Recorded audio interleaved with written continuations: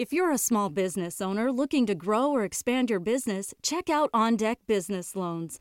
OnDeck offers business loans online from $5,000 to $500,000, and their simple application process only takes 10 minutes. Unlike banks, they'll give you a decision quickly, and funding is as fast as one day. Get a free consultation with an OnDeck loan advisor. Visit ondeck.com/podcast. This is the Customer Equity Accelerator. If you are a marketing executive who wants to deliver bottom-line impact by identifying and connecting with revenue-generating customers, then this is the show for you. I'm your host, Allison Hartsoe, CEO of Ambition Data. Each week, I bring you the leaders behind the customer-centric revolution who share their expert advice. Are you ready to accelerate? Then let's go. Welcome, everyone. Today's show is about retail reinvention. And to help me discuss this topic is Steve Dennis, president and founder of Sageberry Consulting, keynote speaker, and a regular contributor to Forbes. Steve, welcome to the show. Hi, Allison. Thanks for having me. So could you tell us a little bit more about your background and how you came to focus on retail in the first place? Sure. Well, I've been at this a long time. I was doing a few other things very early in my career, but really for over about 25 years, I've been pretty much exclusively focused on retail. I spent about 12 years at Sears in a number of different leadership roles on the operating and general management side, on the marketing side, finance, strategy and innovation. And then I joined the Neiman Marcus Group as the chief strategy officer, where primary focus was on innovation, but I also started to get into multi-channel marketing, or what we would call omni-channel, customer insight, loyalty, and all that kind of stuff. And then I went out on my own a few years ago as a consultant, really wanting to focus on how retailers and related brands can drive or accelerate their growth strategy and drive more innovation. And then I just kind of wandered into the writing and the speaking side of it over the last few years, and it's been really nice as that's gained some traction and started to grow. Well, I have been fortunate enough to have you share a copy of one of your keynote speeches with me, which I find really interesting, very compelling. And what we oftentimes see from people who are speakers is either no slides or like a whole bunch of junk on the slides. But your slides are awesome. They're really lively and a lot of really rich information. So let me start off with one of the questions that may lead you into those retail slides, and we can kind of take it from there. Tell us a little bit about why companies should care about the reinvention of retail. Isn't Amazon just going to take us all over, and before we know it, it'll be just like By and Large from the movie WALL-E? Well, a couple of reasons. I mean, one is, which is perhaps the most prosaic, is companies have a responsibility to their shareholders to do what they can to maximize shareholder value. So if they have threats and if they don't keep pace or find ways even to hopefully get ahead of things, then they're not doing their jobs. But I guess the more interesting side of that is retail is clearly changing at a very rapid rate. There's very few categories that aren't being disrupted in some way, shape, or form. Amazon's part of that, which we can talk about in a second. But some of it is just some more broader trends. And so if you're not changing in most cases, you're just risking falling further and further behind and potentially becoming completely irrelevant. So I just think any retailer that I can think of, certainly to varying degrees, has to really dial up their game if they haven't already. When you say retailers changing at a rapid rate, how is that different from the pace of change previously? I guess sort of an obvious point is that, first and foremost, the invention of the internet followed by internet shopping really changed so many things. One of the things I talk about in my keynote is what I call the end of scarcity. And if you think back, in some cases only 10 years ago, but certainly you go back a little bit further, and so much of retail was based upon scarcity. What I mean by that is, as an example, 15 or 20 years ago as a consumer, you were limited to, from a shopping standpoint, you were limited to whatever retailers happened to be in your particular town you were willing to drive to. You were limited by whatever they happened to carry and hope that they had it in your size. You could only shop whatever hours they happened to be open, and all sorts of things, the way you got information about what a good price was and product. I mean, all of that was very, very limited. And the internet and the advent of online shopping and various other internet-based services has just completely changed that equation. And so you really, as a retailer, can't get away with being good enough anymore. And so that just really flipped the equation and has focused a lot of or has forced a lot of retailers to either change, or in many cases, it's forced a bunch of retailers to go out of business.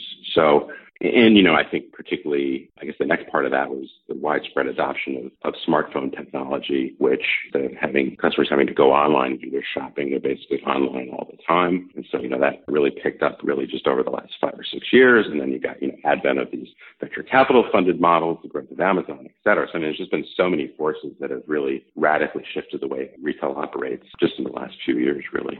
It sounds like a very complex equation compared to how they might have done business in the 1950s. Well, it isn't. I mean, I sometimes say that retail, at a certain level, retail is a very simple business. You buy stuff and you try to sell it at a price that allows you to recover your costs and then make a profit. I mean, the fundamental essence of that hasn't changed, but certainly the way that many retailers go to market and the way many consumers go through their shopping journey now is profoundly different. So essentially the math is the same. It might still revolve around unit economics. It might still revolve around CAC to CLV ratios, but the bar is higher in terms of attracting people in or in terms of scarcity. Let me just ask then, how has the bar gotten higher?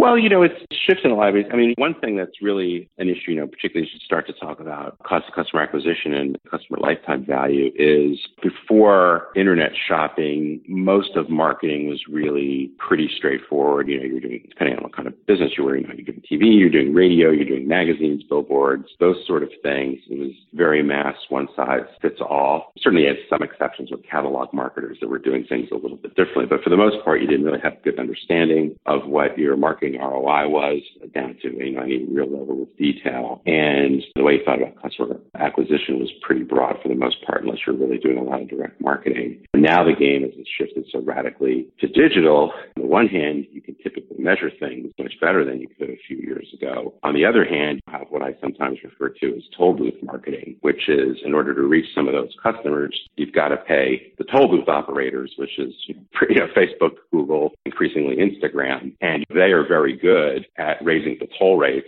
to get to the retailers to allow them to get through to the most valuable customers. So the challenge really is that in many cases, the folks that understand the high lifetime value customers are the toll booth operators, and they have an ability to really price in a very precise way. And that's just changed the game in terms of either finding ways to acquire customers in ways that you don't have to pay Google or Facebook, or to find a category in a different way. So you're not in kind of this race to the bottom in terms of keywords and so forth. So, and then, there's just a lot of other different dynamics. Physical retail is more of a fixed cost business. Direct to consumers is variable cost business. So there's some I don't want to get too deep in the weeds on that, but there's some pretty profound differences in just retailers' overall economics as more business goes online. I think it's really interesting what you're saying about the toll booth operators and the high value customers being kind of gated by these operators. I would even throw Amazon into your list because of the Amazon marketing program now. In order to appear on the marketplace, you've got to pay to get better placement. And one of the interesting things that came out a couple weeks ago on the podcast with Mark Mahaney from RBC was that they had estimated that about 25% of Amazon's customer base, or about 100 million customers, were really high value customers. And these were largely the prime customers. The recency and frequency, the things that drive a CLV model, were indeed much higher with these customers. So the ability to get to high quality customers is starting to become, I think, a little more obvious once people lift the cover and say, oh, wow, who is it that we're acquiring? We can't just take, forgive me for calling Blue Apron on the carpet here, but I'm going to call it the Blue Apron strategy of acquire like crazy, or maybe even the AOL strategy of acquire like crazy until I can't acquire anymore, or until my costs of acquisition are just so sky high I can't maintain it.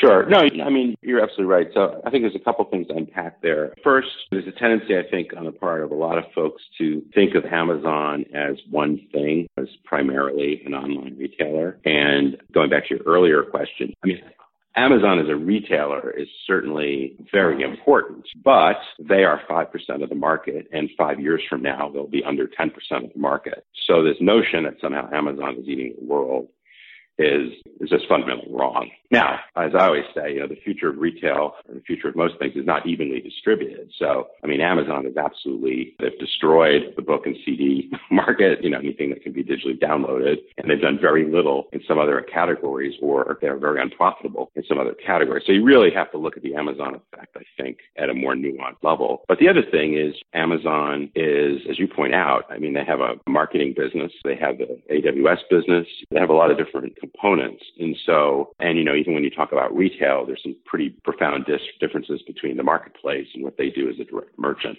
So anyway, you have to kind of get into that. But it's definitely an issue that when people thought about Amazon eating the world, or they think about these digitally native vertical brands disrupting major categories, one of the things to keep in mind, and Blue Apron is a great example of that. Wayfair today is a great example of that. I would say probably at least half of the businesses that get a lot of press are, very, very unprofitable, and in many cases are acquiring customers at significantly below a net customer lifetime value. So the question there will be, to what degree can they fine-tune their model? Because the idea of the more you grow, the more you lose is not really a great business strategy.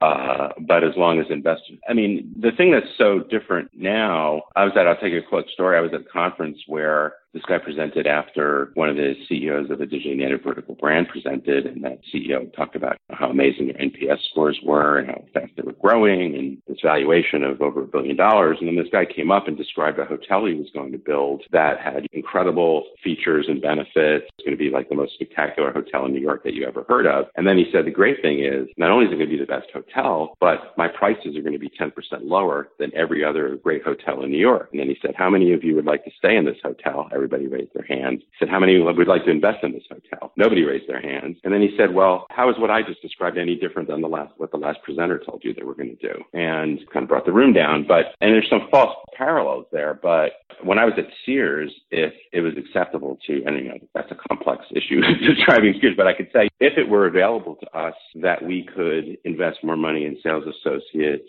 and products and ambiance and marketing, and our investors would be okay with a negative 10% EBITDA, it would be a way better store for sure. And our growth trajectory would change radically. But that was not available to us. But that's available to most of these digitally native vertical brands. And then the question is, at what point will they ever, is it just an exercise in futility and they won't be able to raise enough capital to keep the thing going, as has happened to some notable flameouts, or will they be able to adjust? But it's a very big problem, and it's very disruptive to a lot of the traditional players that are trying to keep up when the competition is spending an uneconomic amount of money on marketing and often operating at gross margins that are 5 or 10 points below the average.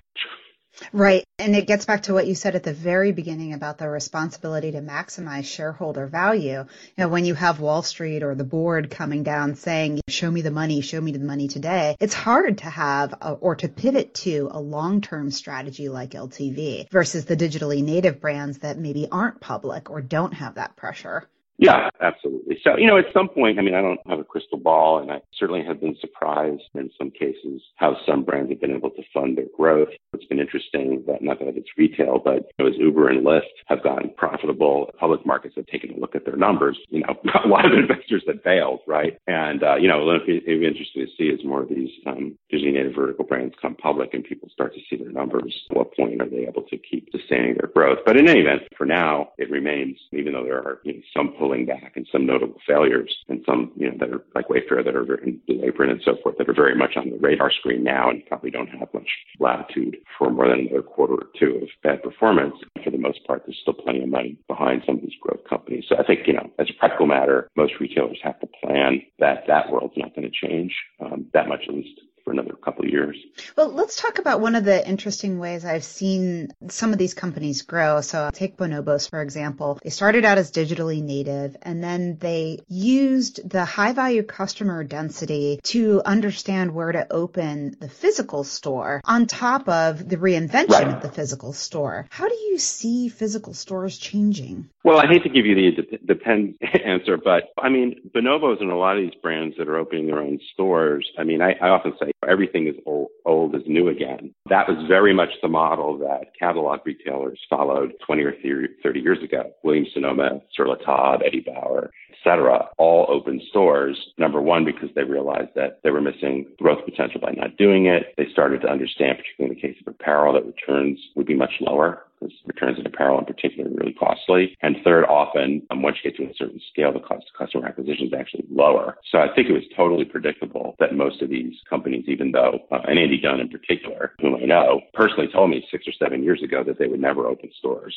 And so I checked yesterday because I quoted that in my speech that they have 62 stores now. So never's a long time. But anyway, I mean, but I don't think you have to be a genius to know that. You just have to understand the dynamics of how retail is working. So I think it underscores, particularly for certain categories which still have a high degree of consumers wanting to touch and feel the product, and sizing is important and things like that. And they want to be involved in shopping as a social event and so forth. I think you're going to continue to see plenty of growth on the part of these brands with their own physical stores. And I think in general, the big shifts in physical stores are the ones that I think are the shifts that are important, is to really understand that really in every category I've looked at, it's just more pronounced in some, that online drives physical and physical drives online. And you really have to think about your brand as one experience that plays out in multiple channels. And that just forces you to really think about what is the role of digital media and digital presence, what's the role of the store, and how do you harmonize those things in a way that really works well for the customer, but ultimately has to work well for your own economics. And so we're seeing it playing out in different ways. We're seeing some concepts like beta that are not selling anything, that basically, as Doug Stevens, another retail consultant, talks about, is this idea of stores as media, where the physical space is really being used much more for marketing, not for selling stuff, which really starts to make us think about different sort of metrics. Brands like Bonobos and Warby Parker, where it's much more of an obvious blend of, where they might have 50-50 or 40-60 between online and physical. And then traditional brands like Best Buy, Walmart, Target, that have all really started to invest in stores again, while at the same time improving their digital presence. But I think more importantly, starting to understand better how stores and digital need to work in concert. So I think it will really vary by category for sure. And I think generally it will result in, at least among the players that have traditionally had big boxes, it will certainly result in smaller stores over time and in smaller store counts. But you just have to really understand the customer's needs and the economics of delivering on them. How much do you think that store reinvention is being driven by the desire to really deeply understand the customer? So if I have a little bit of information on you in the digital space, and then you come into the store and I get your credit card information, and I start to kind of maybe get more and more and more information about who you are as a customer, is that what's really driving all of this? Well, I think for the retailers that are winning, for the most part, absolutely. I think, and it's starting to change, I think, just really in the last year or so. I think there was a lot of knee-jerk reaction on the part of traditional retailers anyway, the ones that were overwhelmingly brick and mortar. They were changing their stores more to reduce costs, that way they saw their stores as liabilities, and they're really trying to figure out, okay, well, how do I become more efficient? I think, so some of the examples I mentioned, I think the smarter retailers, so to speak, I hate to throw some people under the bus, but I think the retailers that were really paying attention to the different sorts of customer journeys and how they were shifting, and were using more, not necessarily formally human-centered design process, but really trying to understand more the emotional side of what customers are seeking to do and applying that to their stores. They were much better informed about the role of digital and the role of stores in how they want that experience to look going forward. I know I worked a little bit with Nike a few years ago on some of their reinvention of their stores in a very limited way, but it was very clear that they were using a lot of customer data, but mostly they were using human-centered design principles. And then, that was helping them understand the customer data they needed to gather to not only shift their stores, but reinvent their loyalty program and a bunch of other things. And I suspect that that's what's going on with some of these better companies, or companies that are performing better. That's a better way to say it. Okay, I wonder if those two are slightly different focuses for the ultimate goal of bringing higher value customers in. So if I use human-centered design and I'm using all my customer data, on one hand, I might have the odds of really pleasing a lot of customers. But it's not sliced by the precision of the high-value customer base and what that particular customer base wants, or maybe even the step below that, the people who have the highest propensity to become the high-value customer base. Do you think that some of these store remodels are maybe a little bit misguided in terms of focusing on the customer experience as an aggregate, or are they coming up with the right thing and then eventually getting closer to high-value customers? Well, from what I've seen, it's a pretty mixed bag. I mean, I think first of all, and I said this on stage in my last keynote, I would really love for the industry to get a working definition of what we mean when we say customer experience, because I see a lot of stores adding things that are quote unquote experiential. And in many cases, I think they're gimmicky. And it is hard, I think, to your point, to understand, okay, well, that may get you more posts on Instagram, or that may get you a nice write-up in a design magazine. But is that really pointed towards acquiring and growing and retaining and creating raving fans or whatever you want to call them for your brand that really drives customer value? So I think in many cases there is sort of this, get me some experience and get me some more posts on Instagram, and it's not rooted in a good understanding of customer equity or customer value analysis.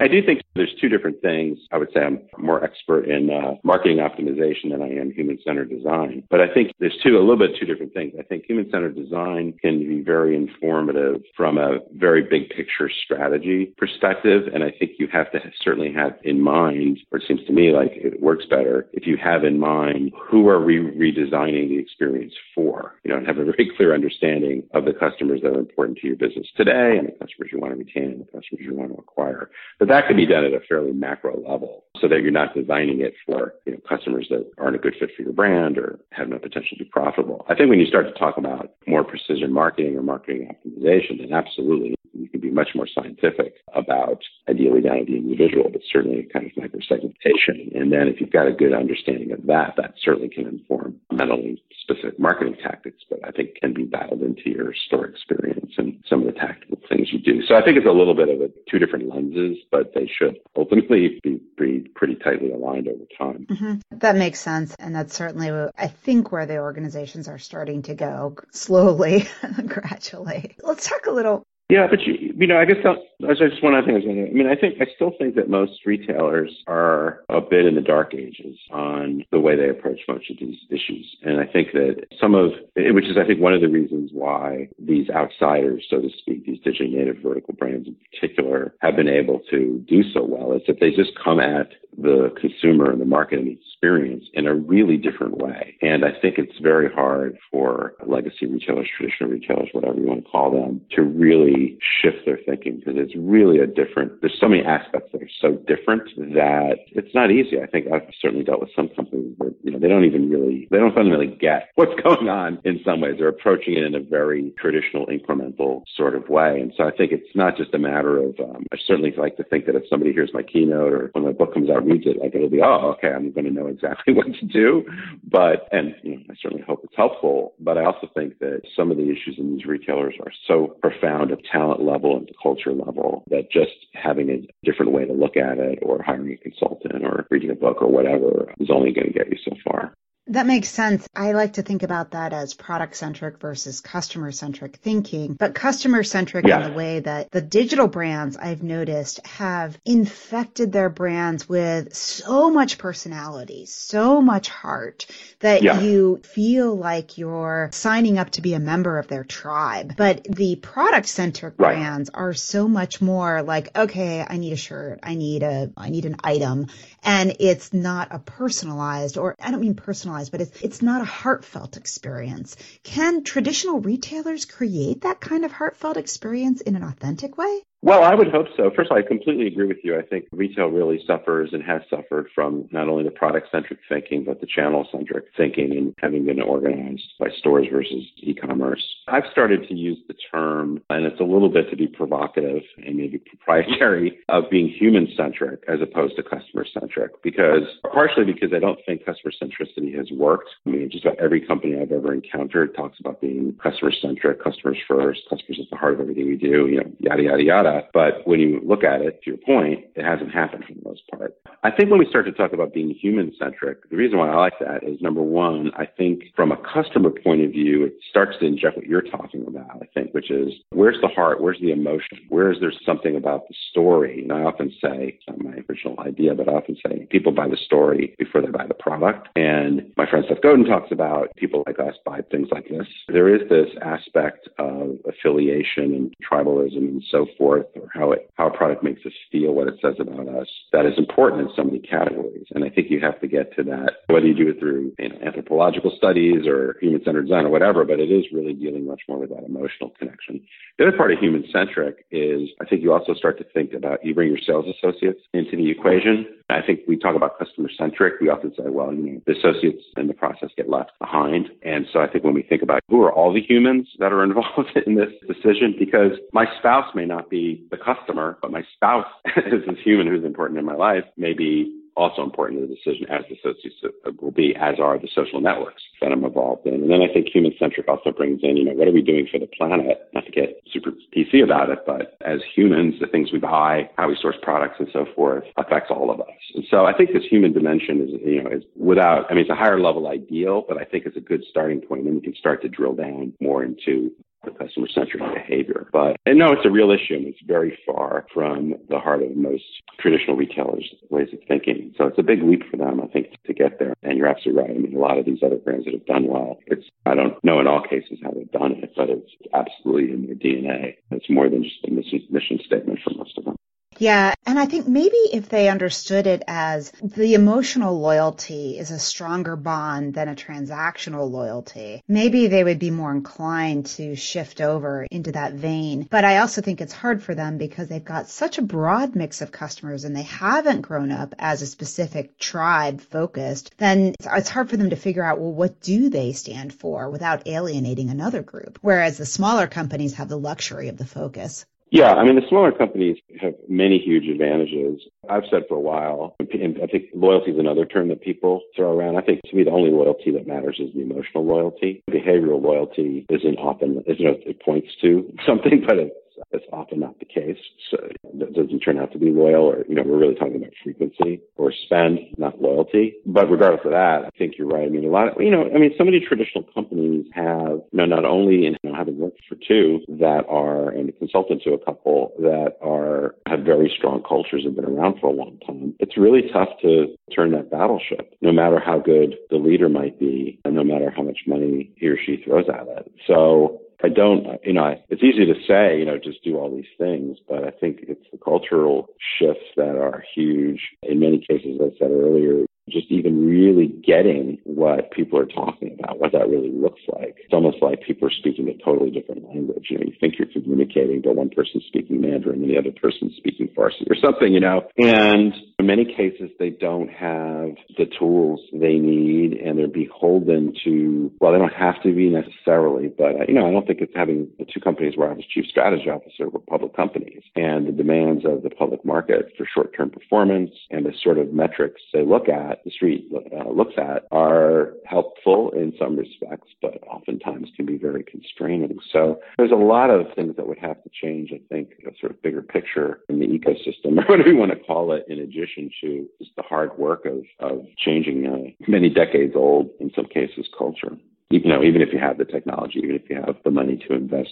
I think the other thing, which is really sad, and I think it just speaks to how dangerous it is to wait. I talk a lot of times about most of the retailers that I see in trouble today basically watched the last 20 years happen to them. I would say that when I was at Sears, it wasn't as if we didn't know what was going on. Certainly didn't have perfect information, but it was not news to us that we were losing market share to these various competitors back in the 90s. That wasn't something that we weren't aware of, but for various reasons, which is a whole other podcast or a book unto itself, we didn't do anything. So the difference between knowing and doing is often huge. But now for many of these retailers, they've gotten themselves so much backed into a corner, and their performance isn't such that they have the cash flow to invest. And to, I think, the point you made earlier, in many cases, even if you had the cash and even if you had this brilliant long-term plan, it's unlikely that Wall Street would trust the management team enough or just, for their own short-term interest would go along with what might need to be done. So it's very, very hard, I think,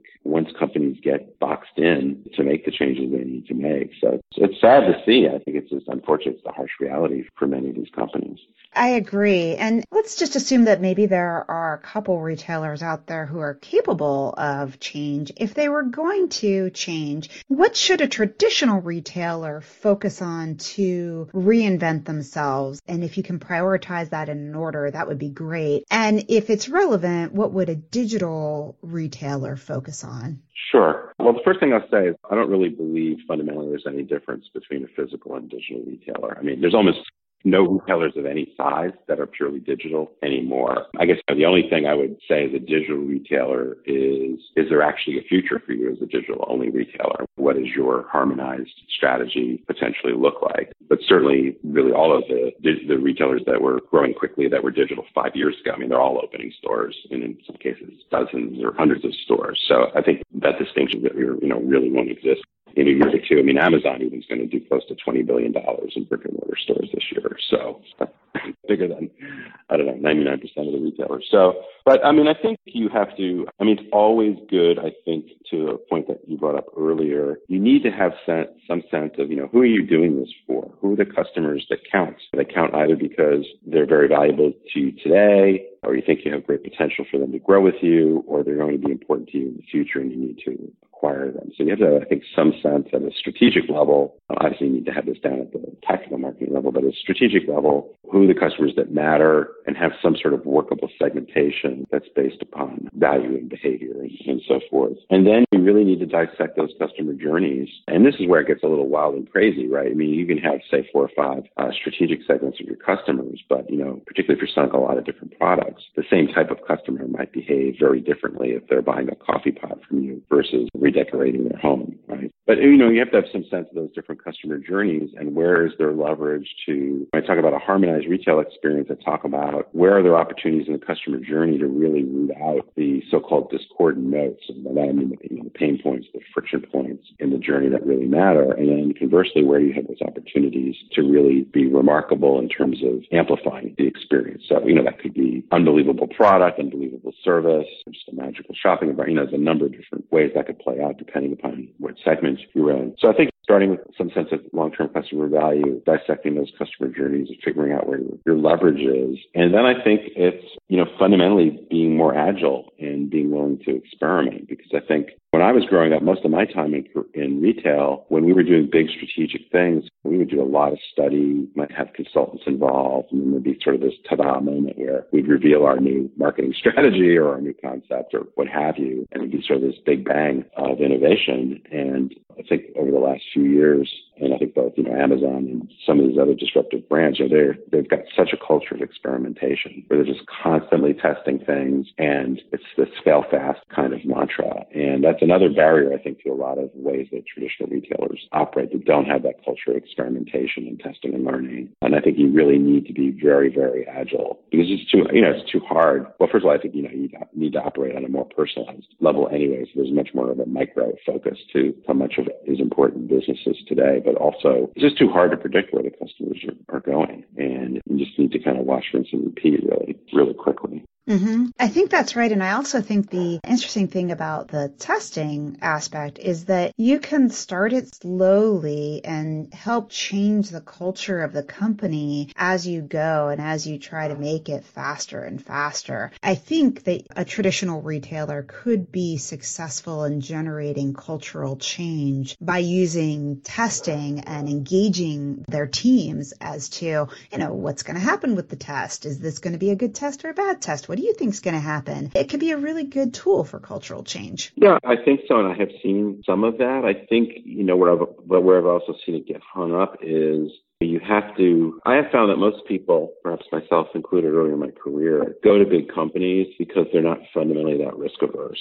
And so even if the associate, the CEO announces that she wants to start, she'll put X millions of dollars and create a team or whatever to do all these test and learn pilots, which we started to do some of that when I was at Neiman's. A lot of times the reaction was, well, why would I want to go work in that group? I'm on a career path. What's going to happen if this doesn't work? Am I going to be able to go back into the organization? What happens if these things don't work? And so it takes time. I think you're absolutely right. It shouldn't be that hard a thing to get started on. It's often a little bit hard to scale because the organization is sort of watching what's really going to happen to these people. So that's where some of these upstart brands have such a huge advantage, because the fundamental premise of a startup, right, is you're very risk seeking, and you've got investors that are much more risk tolerant. And if you don't discover things and iterate quickly, you're not going to be able to keep getting funding. And so there are some real advantages on the innovation side. But absolutely, there are plenty of things that legacy retailers can do on being more radical. They can certainly do more things to do more personalization. There's a whole host of things I think that are really important to reimagining retail that are available to legacy retailers. The big question is, can they scale those things, or are they just sort of these kind of random experiments? And there's a strength of conviction over the long term to, I heard this term yesterday, prove and move. Prove these things out, but then invest behind it, not just kind of get stuck in this laboratory mode, which I have seen quite a few. Did you say prove and move? Yeah, prove and move. Question you didn't ask, but one thing I've seen with some of the innovation efforts on the part of some bigger retailers over the last couple of years is that some of them have actually done a really good job of piloting a number of things or prototyping or whatever you might want to call it, and have really pretty hefty portfolio of really interesting things. But they often have a hard time getting them out of that proof of concept mode, even if they're viable, because they don't really have the budget or the process to take something from fairly small scale to fairly large scale. So what I think people often forget, or at least people that haven't done a lot of real innovation work, is that innovation is a process, and innovation is also has to become a cultural norm. And so it's a pretty comprehensive effort to do at any scale over time, and many retailers certainly are doing a pretty good job of that. Many are just trying stuff at a kind of random level, but many of these retailers are going to have to get a lot better at it quickly, or they're going to be left in the dust. As I think we've seen pretty good example a couple of years ago of retailers that are just either gone or, for all intents and purposes, gone because they didn't do it. So true. Well, let's hope that they get the hang of it. They hear this podcast, they get inspired, and maybe they can prove and move and get it dialed in. If people want to reach you, Steve, what's the best way for them to get in touch? Sure. Well, you can, if you want to follow some of my stuff, I'm on Twitter and Instagram at Stephen P. Dennis. That's Stephen with a V and P like Peter. And then my website is StephenPDennis.com. And then probably the easiest way to find my Forbes writing is just to Google Steve Dennis Forbes, and that'll take you right to my page on Forbes. Great. I know I've enjoyed a lot of your articles on Forbes. Thank you for posting those and for putting your perspective out there. Are you also going to be at IRCE? I guess we call it Retail X now. They've renamed it. Yes, I'm doing a keynote during Retail X, so I will be in Chicago at the end of the month, I guess, or end of next month. Do you know the day and time of your keynote? I believe it is something like 11:40. I should probably look that up beforehand. I believe it is June 25th at around 11:40. Excellent. June 25th, 11:40. And we will be at that show as well. We're going to be in booth 646. So hopefully we'll get a chance to connect in person Absolutely. There as well. But if you are going to Retail X, be sure to catch Steve's keynote. I've had the lovely advantage of seeing a copy of the slides ahead of time. It is top notch. It is definitely don't miss it. And we'll look forward to seeing you there. As always, links to everything we discuss are at ambitiondata.com/podcast. Steve, thank you so much for joining us today. I've totally enjoyed our conversation, and I always feel like we're in sync on our thinking. Well, maybe we're both crazy, and maybe we're onto something. The nice thing is time will tell. Right? But, no, I appreciate it. It's been great speaking with you, and I look forward to seeing you in person in Chicago, and hopefully a number of other listeners. Excellent. Remember, when you use your data effectively, you can build customer equity. It's not magic. It's just a very specific journey that you can follow to get results. Thank you for joining today's show. This is your host, Allison Hartsoe, and I have two gifts for you.